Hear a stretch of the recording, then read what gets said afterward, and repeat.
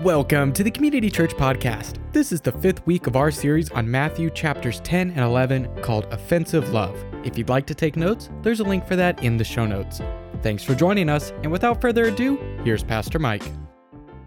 Well, this morning we're going to look at the end of Matthew chapter 10, and we've been looking at this section, and the whole section's been challenging, and what we're going to find is that the part we're going to look at this morning is maybe even more so. It's got a number of really challenging statements that almost make us cringe. They're not what we'd expect.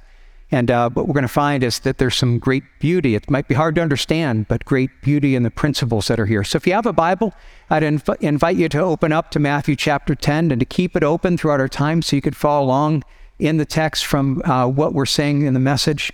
But let me begin by reading this passage we're going to look at today, Matthew 10, starting in verse 34. Do not think that I've come to bring peace to earth. I have not come to bring peace, but a sword. For I have come to set a man against his father, and a daughter against her mother, and a daughter-in-law against her mother-in-law, and a person's enemies will be those of his own household. Whoever loves father or mother more than me is not worthy of me, and whoever loves son or daughter more than me is not worthy of me. And whoever does not take up his cross and follow me is not worthy of me.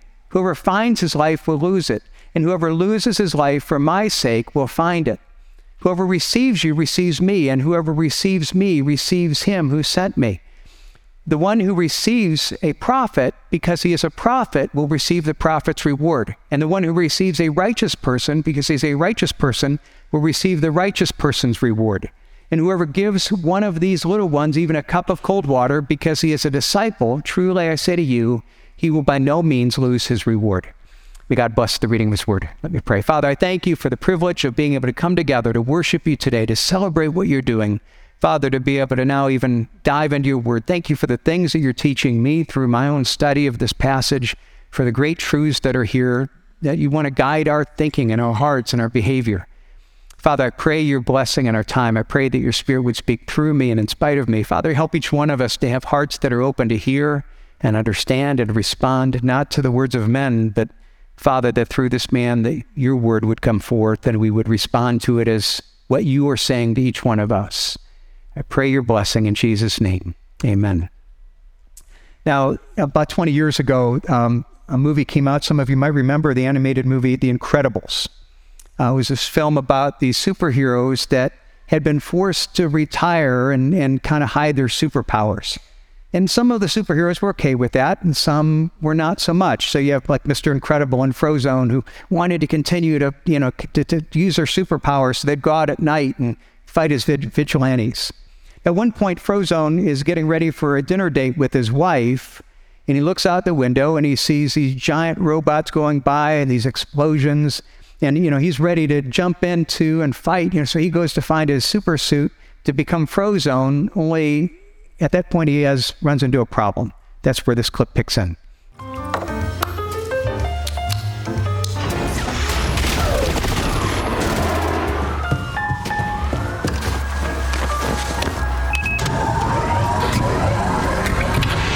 Honey! What? Where's my super suit? What? Where is my super suit?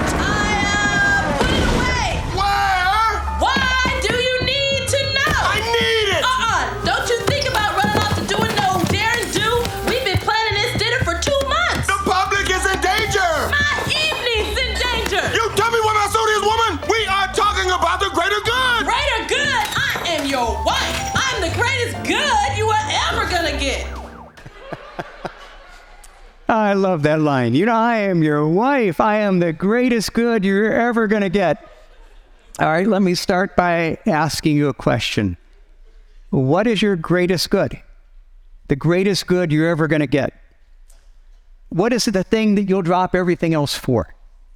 Even when you look at the images within the movie, the idea is that even Mr. Incredible, well, he was going out to fight superheroes because that was what was more important to him, and he was failing as a dad. He was walking away from that. Frozone, he's ready to go out and, fight, do the superhero thing, and he's going to sacrifice the important plans with his wife, harmony with his wife, or is the most important thing, the greatest good, the marriage? And okay, I'm going to sacrifice some of the superhero stuff to protect time and the marriage and invest in that relationship.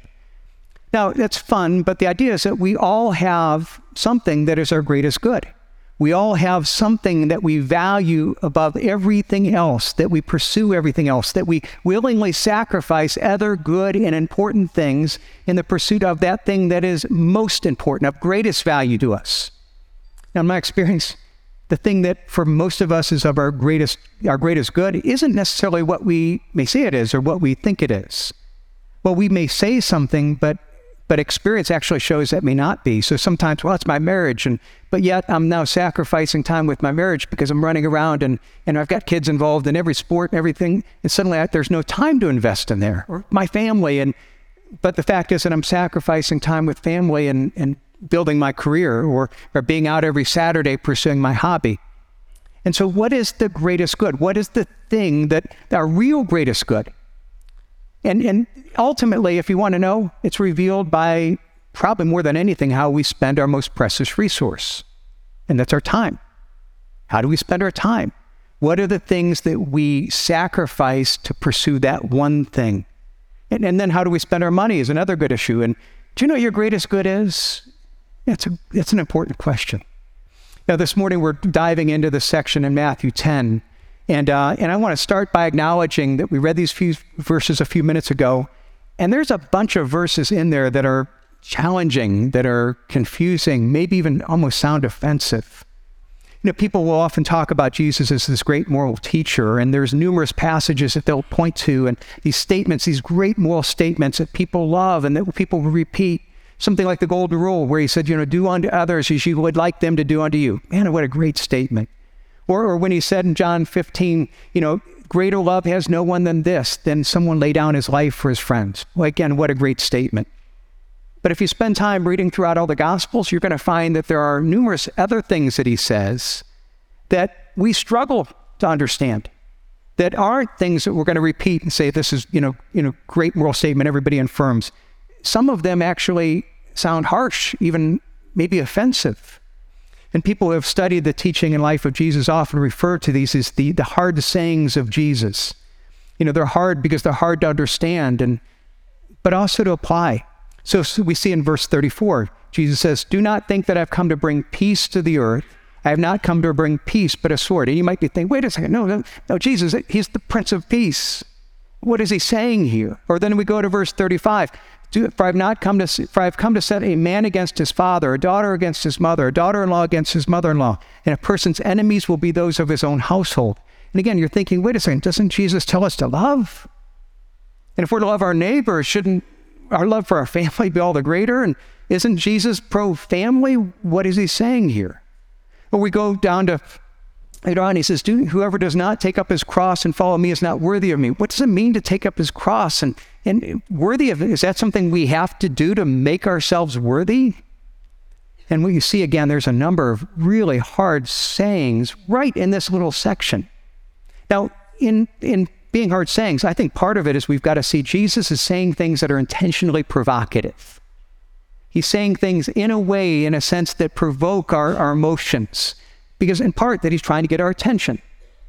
But he's also challenging us to dig beyond what seems to be at the surface level to deal with this deeper teaching. And at this deeper teaching, sometimes we may look at that and we say, well, yeah, I do that because we throw out platitudes. And he kind of breaks through the platitudes and forces us to not only understand what it means, but the difficulty of what it means to apply that truth. So the first difficult, hard statement we're looking at this morning is in verse 34. He says, do not think that I've come to bring peace through the earth. I have not come to bring peace, but a sword. And so it talks about that Jesus is the Prince of Peace. Yes, the Bible says that, but who now has come to divide. Now, I think one of the reasons that many struggle with what Jesus is saying here is it goes against and even contradicts a popular cultural perspective of what Jesus is, what he came to do. I think many in our culture look at Jesus and they so emphasize the idea of his love and his grace, and they then insist, well, what that means, if he's all loving, that means he's going to accept everybody, he's going to affirm everybody, all lifestyles, all beliefs, wherever you're at, Jesus is going to love you just the way you are. And what we've got to realize is that a lot of false views of Jesus grow out of a misunderstanding, kind of a incomplete view of the Bible's teaching. Does the Bible teach that Jesus is loving? Yes. It teaches that he was the friend of sinners. Yes. It teaches that was the marginalized and the rejected of his time that were drawn towards Jesus. And meanwhile, the religious leaders were repelled by him. But what we have to realize is at the same time is that while he reached out to everyone, while he showed grace to everyone, while he loved people where they were at, he also loved them too much to let them stay there. Because he related to them with grace, but at the same time, he also spoke truth to them. Truth that called them to follow him and to change their lives. So let me show you an example of this. A well-known story is in John chapter 8, the woman that was caught in the act of adultery. The religious leaders had caught her, and they were ready to expose her and literally stone her to death because of her sin. And Jesus showed grace. And so he looks at all these people that are in their self-righteousness, and he tells them, let the one who is without sin amongst you be the first to throw a stone at her. And again, now all of them drop their stones because they know that they're all guilty of something. But then after everyone leaves, he says, where are those that condemn you? Well, nowhere. And then he says this, he says, neither do I condemn you. Go, and from now on, sin no more. So he doesn't just say, neither do I condemn you. I accept you just the way you are. He says, no, neither do I condemn you. I show you grace. But at the same time, you're sinning. Go now and sin no more. Change your life. There's perfect grace and perfect truth put together. Now, what we need to realize is that Jesus is divisive because he's not what we expect him to be. He's a God who showed grace, but he is also one who spoke truth. In fact, he claimed to be ultimate truth, the absolute truth. And so when you study the Gospels, it's obvious that Jesus was not a religious leader who said, well, here's my opinions, here's my ideas, here's a truth that you could choose to try. No, he said, this isn't something works for you. He claimed to be God. And so when he spoke, he's claiming to speak the very words of God that are true for all people, for all times, for all cultures. And so, for example, we see in the beginning of John's Gospel, look at how John describes Jesus, not as a teacher. In the beginning was the Word. The Word was with God, literally the Word. He was the Logos. He was the source of all truth. He was with God, and the Word was God. He was in the beginning with God. All things were made through him, and without him was not anything made that has been made. That he's claiming to be God eternal. And because he's God eternal, he is literally the Word, the source of truth. Everything that he says is truth. And therefore, ultimately, his word applies to everyone. It confronts us all. Look what he says in John chapter 14. Jesus said, I am the way, the truth, and the life. No one comes to the Father except through me. Not I am a way, not I am a truth, not that I am a way to life. No, I am the way, the only truth, the only way to life. No one comes to the Father except through me. It's this absolute claim of truth. Now, we live in a world that rejects absolute truth. And these statements in our culture are, by many, seen to be very offensive. How could you say that? That's arrogant, that's pride, that's judgmental. And no, we need to realize it was offensive in that time in Jesus' culture. They rejected him then. It's offensive in our time, in our culture as well. And it's this claim to be the truth that I think was one of the main reasons that people rejected and divided. So they not only rejected Jesus. See, if I reject him as truth, I've got to reject those who represent him because we speak the truth as well. It's truth we don't want to hear. Let me even try to show you how this is true. Have you ever thought about, why is it that our culture is so offended by what we say on spiritual moral issues? There are people that will put a Bible verse up on social media, and if it's the wrong Bible verse and speaks on the wrong issue, people have literally gotten fired over that. Why is it that people are so hostile and so negative to the Bible's teaching on moral issues? Why is it that pointing out that the Bible says certain things are wrong are decried as being hateful and phobic? And specifically, let me ask it this way. There are numerous other religions that speak about certain moral issues, and they call them wrong, they call them sinful. And why is it that those other religions and their teachings aren't rejected in the same way? They're not responded with the same hostility for their beliefs. People aren't offended. Let me give you an example of that. Both the Jewish and the Muslim religions both teach that eating pork is wrong, it's sinful. All right, now let me ask, anybody have bacon here this morning? You enjoy it? Some of you had bacon this week? If you had bacon this morning, one of the nice things when you make it, you cook it, and the grease the smell stays with you. So if you get hungry, you kind of smell it in the morning. It's just kind of bring that back a little bit. And so if you're thinking about that, you're hungry for bacon, you're remembering that, let me just speak to you and say, how dare you? Are you kidding? You bacon eaters? Don't you know it's wrong? Now, why are you laughing instead of being offended? When you look at that, why is it that people don't attack the Muslim church as being pork-phobic? You ever think that they don't do that? Why not? Why is it that people don't become angry and offended at these religions decrying how judgmental and hateful they are towards bacon eaters? We don't do that.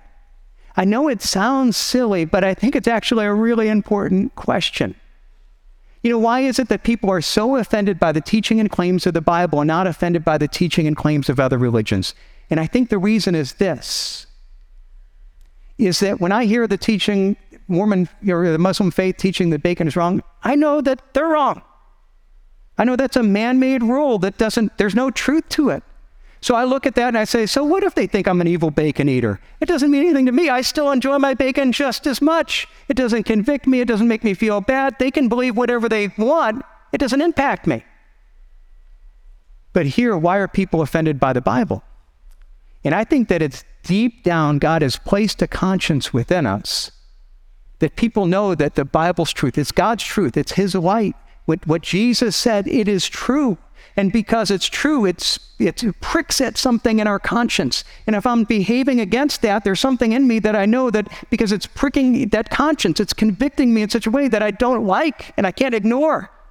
So what happens? Either we have to submit to Christ, we have to submit to His truth, we have to align ourselves with that, in which we find the freedom of His truth, or I'm offended by it and I have to not only reject Him, but I have to silence the truth. And I have to silence all those that are speaking His truth to protect my conscience. That explains why Jesus is so divisive. That's the idea that it's taught in the end of John 3, verses 19 through 21, where He talks about that Jesus is a light. And what is the light? Light exposes and it reveals. And so there's a sense that some of us will come to the light, and the light will and exposes our sin, but it also shows us the way to life. And so I love the light because it shows me how to fix my life. It shows me truth and to be able to how to build a life that works. But others will say, well, I don't want that. So I hate the light because it exposes my sinfulness. So I reject the light and any who carry the light. That's why Jesus divides. That's what it's talking about here. You see, because it's not ultimately only truth, only absolute truth, but it's truth that ultimately calls us to submit. And so He calls us to this absolute submission to Him in life. And this goes back to something we've seen several times in this whole section. See, if we go back all the way back to what was the core message that He was preaching at the end of chapter 9? He's preaching the kingdom of heaven. Or we look at it and we say, as followers of Christ, what is it that we are called to preach? Look what He says in verse 7 of chapter 10. And proclaim as you go, saying the kingdom of heaven is hand.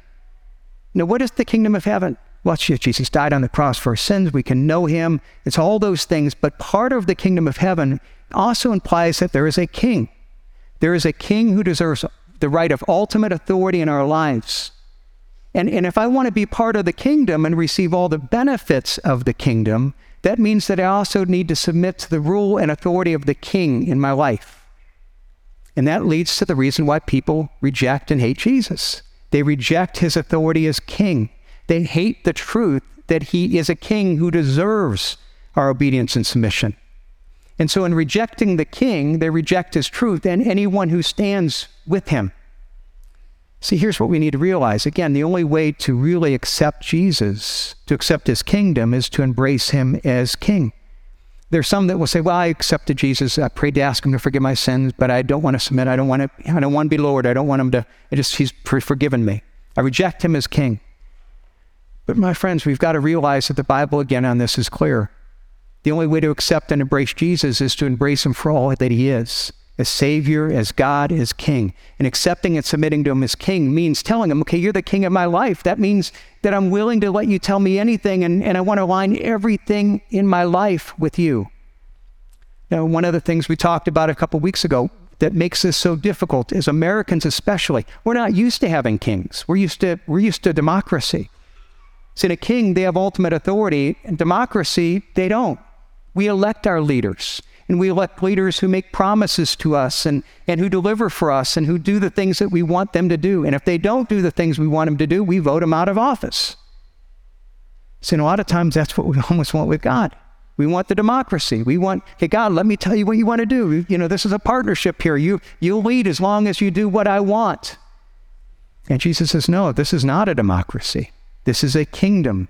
It's a kingdom where I am the king, and I deserve, in a sense, demand that ultimate authority in life. And the only way to accept him is to accept him as that. And so with each one of our lives, if you ever done that, if you ever really embrace Jesus as saying, not only want your forgiveness, but I want you as my king, my Lord, I want your kingdom, and that means submitting to you as king, as God. Now, that leads into this next part, this next heart saying, which we see in verses 35 through 37. So let's go back to the Bible. It says, for I have come to set a man against his father, and a daughter against her mother, and a daughter-in-law against her mother-in-law, and a person's enemies will be those of his own household. And whoever loves father or mother more than me is not worthy of me, and whoever loves son or daughter more than me is not worthy of me.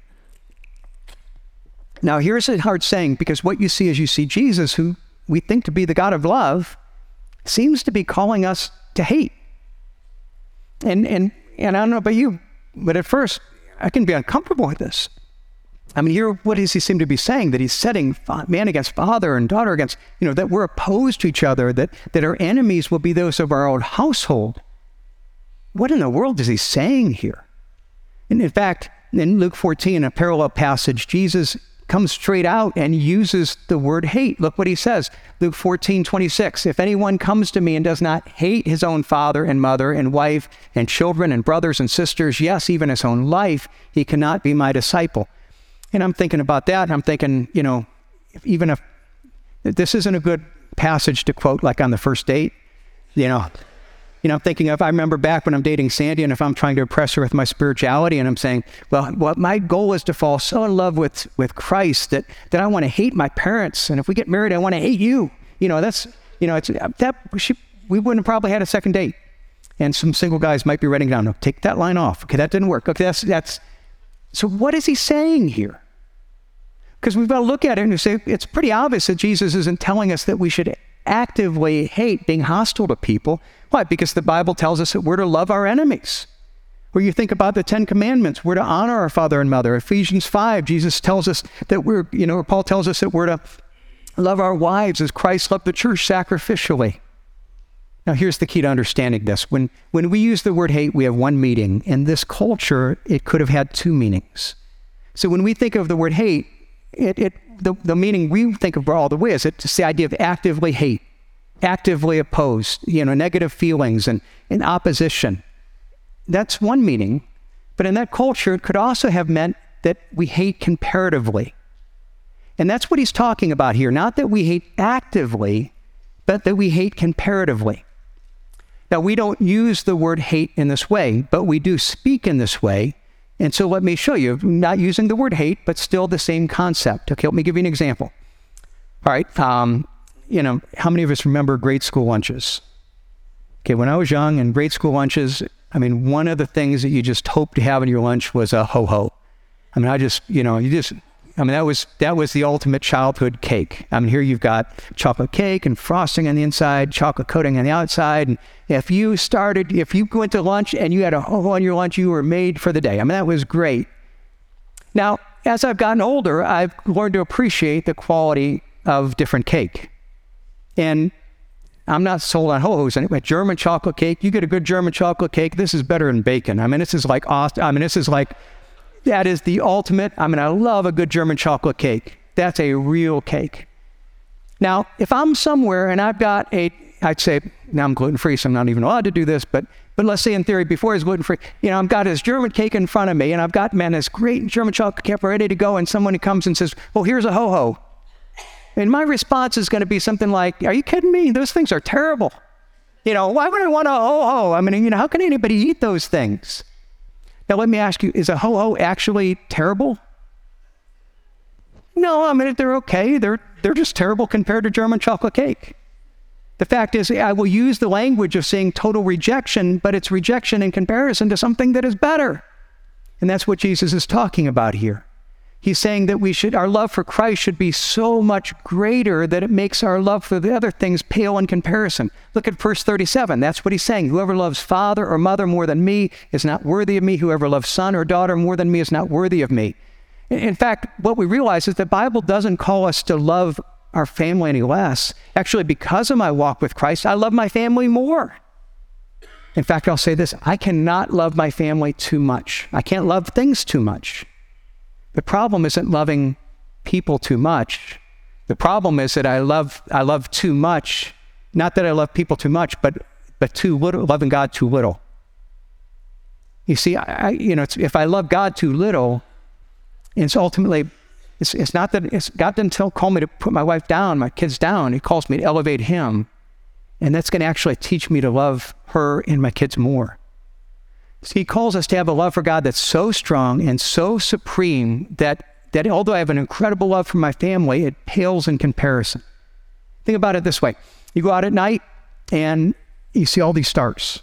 I was out with one of my sons a couple nights ago, and we said, man, some really bright stars. And it must have been, some of the planets that were closer because they were so bright. He was noticing in the sky. Now, if you go outside right now, do you see any stars? They're all out. The stars haven't gone anywhere. But you don't see them because they're washed out by the incredible light of the sun. And that's what he's saying. He says, I want that kind of love, that you have other things that are in the sky, that are in your life, that are bright, but that you have this incredible love that is so wonderful, incredible grace for me, so wonderful that it washes everything out. So then why does he use such strong language, setting father against children? Because I think he's trying to challenge us to almost, again, being provocative, to shock us to think. See, it's easy to throw out the platitude. Oh yeah, I put Jesus more than everything else. Do we really? Is it really that much more important than anything else? What does the testimony of our time say? As we said beforehand, our greatest good is revealed by how we spend our time. Does my time reveal that I'm really making God my highest priority? See, he's ultimately digging into our heart, and he's not only asking what do we do, but who we are, what we value. It's really asking this question, what is our greatest good? See, let's go back to this passage. He describes the relationships of a parent to a child and a child to the parent and in-laws, and it's referring in there to marriage. And he's talking about all the relationships that we would consider important in life. He's saying, okay, if you value relationships, all these things that you would value, how important are they? And then if you go down to verse 39, it shows that he's just using that as an illustration. Whoever finds his life will lose it. Whoever loses his life for my sake will find it. It's not just relationships, all areas of life. And what he's saying is, okay, those are good things. But when you come to me, don't come to me with the agenda in life of saying, okay, I really want to be married. I really want to have kids.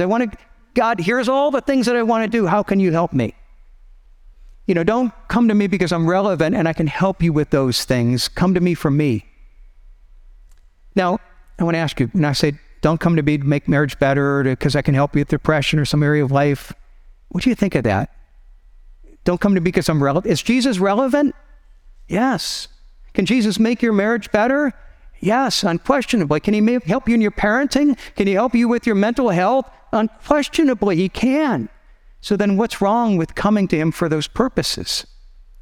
See, here's what we need to realize. When we do that, what we're saying is that the most important thing in life is the thing that we think we need to be happy is my marriage, is my kids, is my job, is my finances, whatever it is. That's my chief end. That's my greatest good. And the problem is when I come to God and saying, God, help me with these things, what I'm really doing is saying, God, this is what I love the most. You're just a means to help me get what I really want.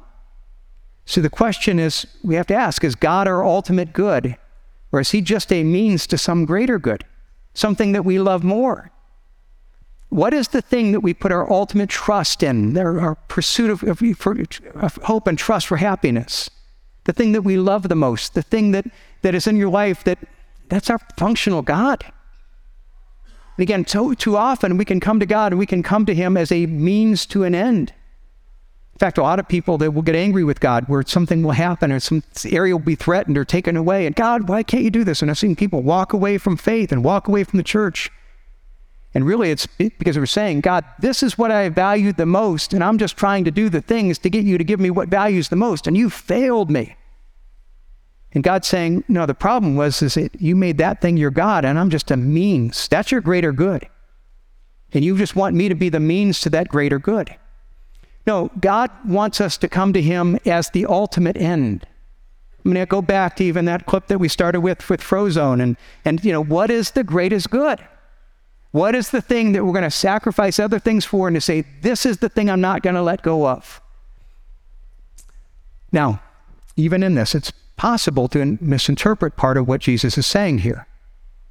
Because if we look at verse 37, it says, whoever loves father or mother more than me is not worthy of me. Whoever loves son or daughter more than me is not worthy of me. What Jesus isn't saying is that we have to do this to earn his favor, to become worthy, to earn his love. No, the religion is all about works. It's about, here's what you do to be good enough to earn God's favor. So here's the performance, here's the hoops you have to jump through. True Christianity is that, no, we start by acknowledging we cannot do that. We're all sinners who, they've fallen short of God's standard, that we admit our need, we confess that before God, we ask him to forgive us, we accept that Jesus died on the cross for our sins, ask him to forgive us, we trust in what he has done for us to forgive our sins and to give us his righteousness. He makes us worthy. So then what does he say? Whoever loves father or mother is not worthy of me. He's calling us to find our worth in Jesus' worth. You see, it's not a work that we have to do. It's ultimately saying, no, that I realize that what Jesus has done for me, and because what he's done for me, he's made me worthy. And therefore, that's what drives me to love him. That's what drives me to pursue him. And ultimately is this. You see, when we love things more than Christ, it's revealing that those things are, in a sense, our God. And we come to God and we're not loving him first. We're in a sense, treating him as a means to an end. God, how do I press this button to, because you're just a means to get the things that I really want, the things that are really important in life. And part of what Jesus is saying is that, no, when you do that, you're showing that you don't have a love that matches what it should be. If you really understand who I am, you're going to have a love that's worthy, in a sense, worthy of my value. You're going to love me in a sense that realizes that you put me first. So now where does that get into? Why do we do that? Because Jesus is, in a sense, insecure and he needs to be loved that way. He needs to be affirmed. No, because we're created to have God at the center of our life. And when we don't have him at the center, our life isn't going to work. That's what he says in verses 38 and 39.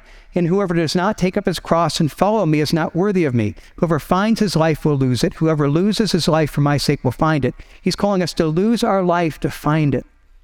See, what he's calling us to is when we look at this in the context of, Scripture interprets Scripture, he's saying, okay, what I want you to do is that, immediately before, putting me before, father and mother and spouses, that you have a love that's far greater than anything else. And when he says, take up our cross and lose it for his sake, what he's saying is take these things that would be most important to us, that would cry out for attention, that would be our greatest good, and deny them. Not because he wants us to be miserable, but because he said, when he says, if you find your life, you'll lose it, his point is this.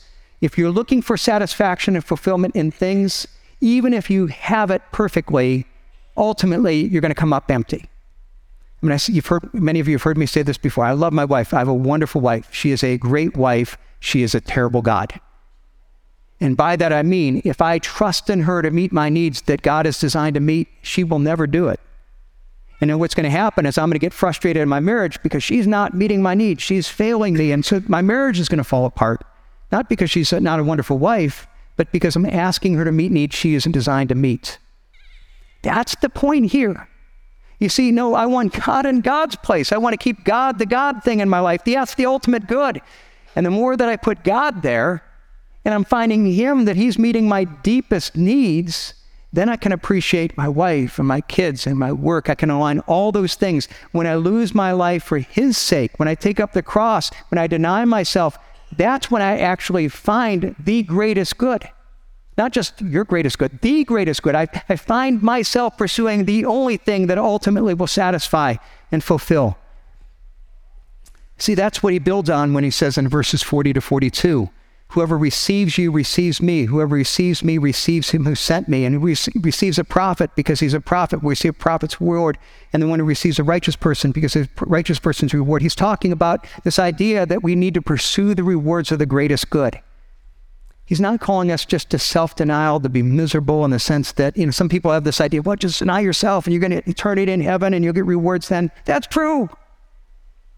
But that's not all that he's saying. You see, what he's saying is that this is the greatest good. And the more that I make God the very center of my life, the more that I will discover the life that I was made for. And so when you look at this whole section, let's go back and just see it all ties together. Remember, the whole section is Jesus is calling us to continue his ministry, to go out to reach people into the world. And he says, okay, but the harvest is plentiful. People are going to respond. And I give you my power to do that and be optimistic and be courageous. But then he comes back and he says, yeah, but some are going to respond positively, some are going to be negatively, some are going to hate you, they're going to oppose you, there's going to be opposition, persecution, there may be a cost. And what he's saying is, understand, he comes back and he says, but remember the good news. Yes, there may be persecution, there may be a cost, there might be times that we lose something, but it's ultimately God's reward. Because if I deny myself, if I say no to the ho-hos and I get the German chocolate cake, I win in that process. This is the ultimate good. This is the thing that I need to be able to learn to say no to the things of lesser value, to say yes to the thing of ultimate value. And what is the reward? It's not just luxuries in heaven. No, it's understanding that the reward is finding fulfillment and contentment in him, which is not only eternal reward, it's discovering the joy and meaning and significance now. So it's ultimately not only pursuing a relationship with Christ, but the greatest good is falling in love with Christ and not only studying his word, but his heart and understanding that his heart and his purpose was to seek and save that which is lost, to carry forth the message of the kingdom. That's what God has called us to do. And the more that we do that, will it be hard? At times, yes. Will it be frustrating? Yes. Will we face people that reject us? Yes. But the more that we align with his heart, with his passion, with his values of his kingdom, you see, the more that we are investing in ourselves in the greatest good, the thing that ultimately we will find our life in, the more that we find him. And so let me encourage you to do that. I don't know about you, I want to live a life of, it'd be nice to have a life of ease, but I really want a life of joy and of peace, of meaning and significance. To have a life that I invest myself in, that I know that things are happening that have the impact of eternity. I don't know about you, that's what I want. That's what Jesus promises. That's what he calls us to. And I hope we can encourage each other in that and challenge each other in that, together pursue this great call of living for the greatest good, the life of his reward, of eternal significance. And that is it for this week's message. If you have a question about the message, Community Church, or Jesus Christ, send us a text to 330-400-3242. You can learn more about our events and community groups online at ccpl.life/connect. There, you can also send in a prayer request. We would love to pray for you. Have a blessed Lord's Day, and we'll see you next week.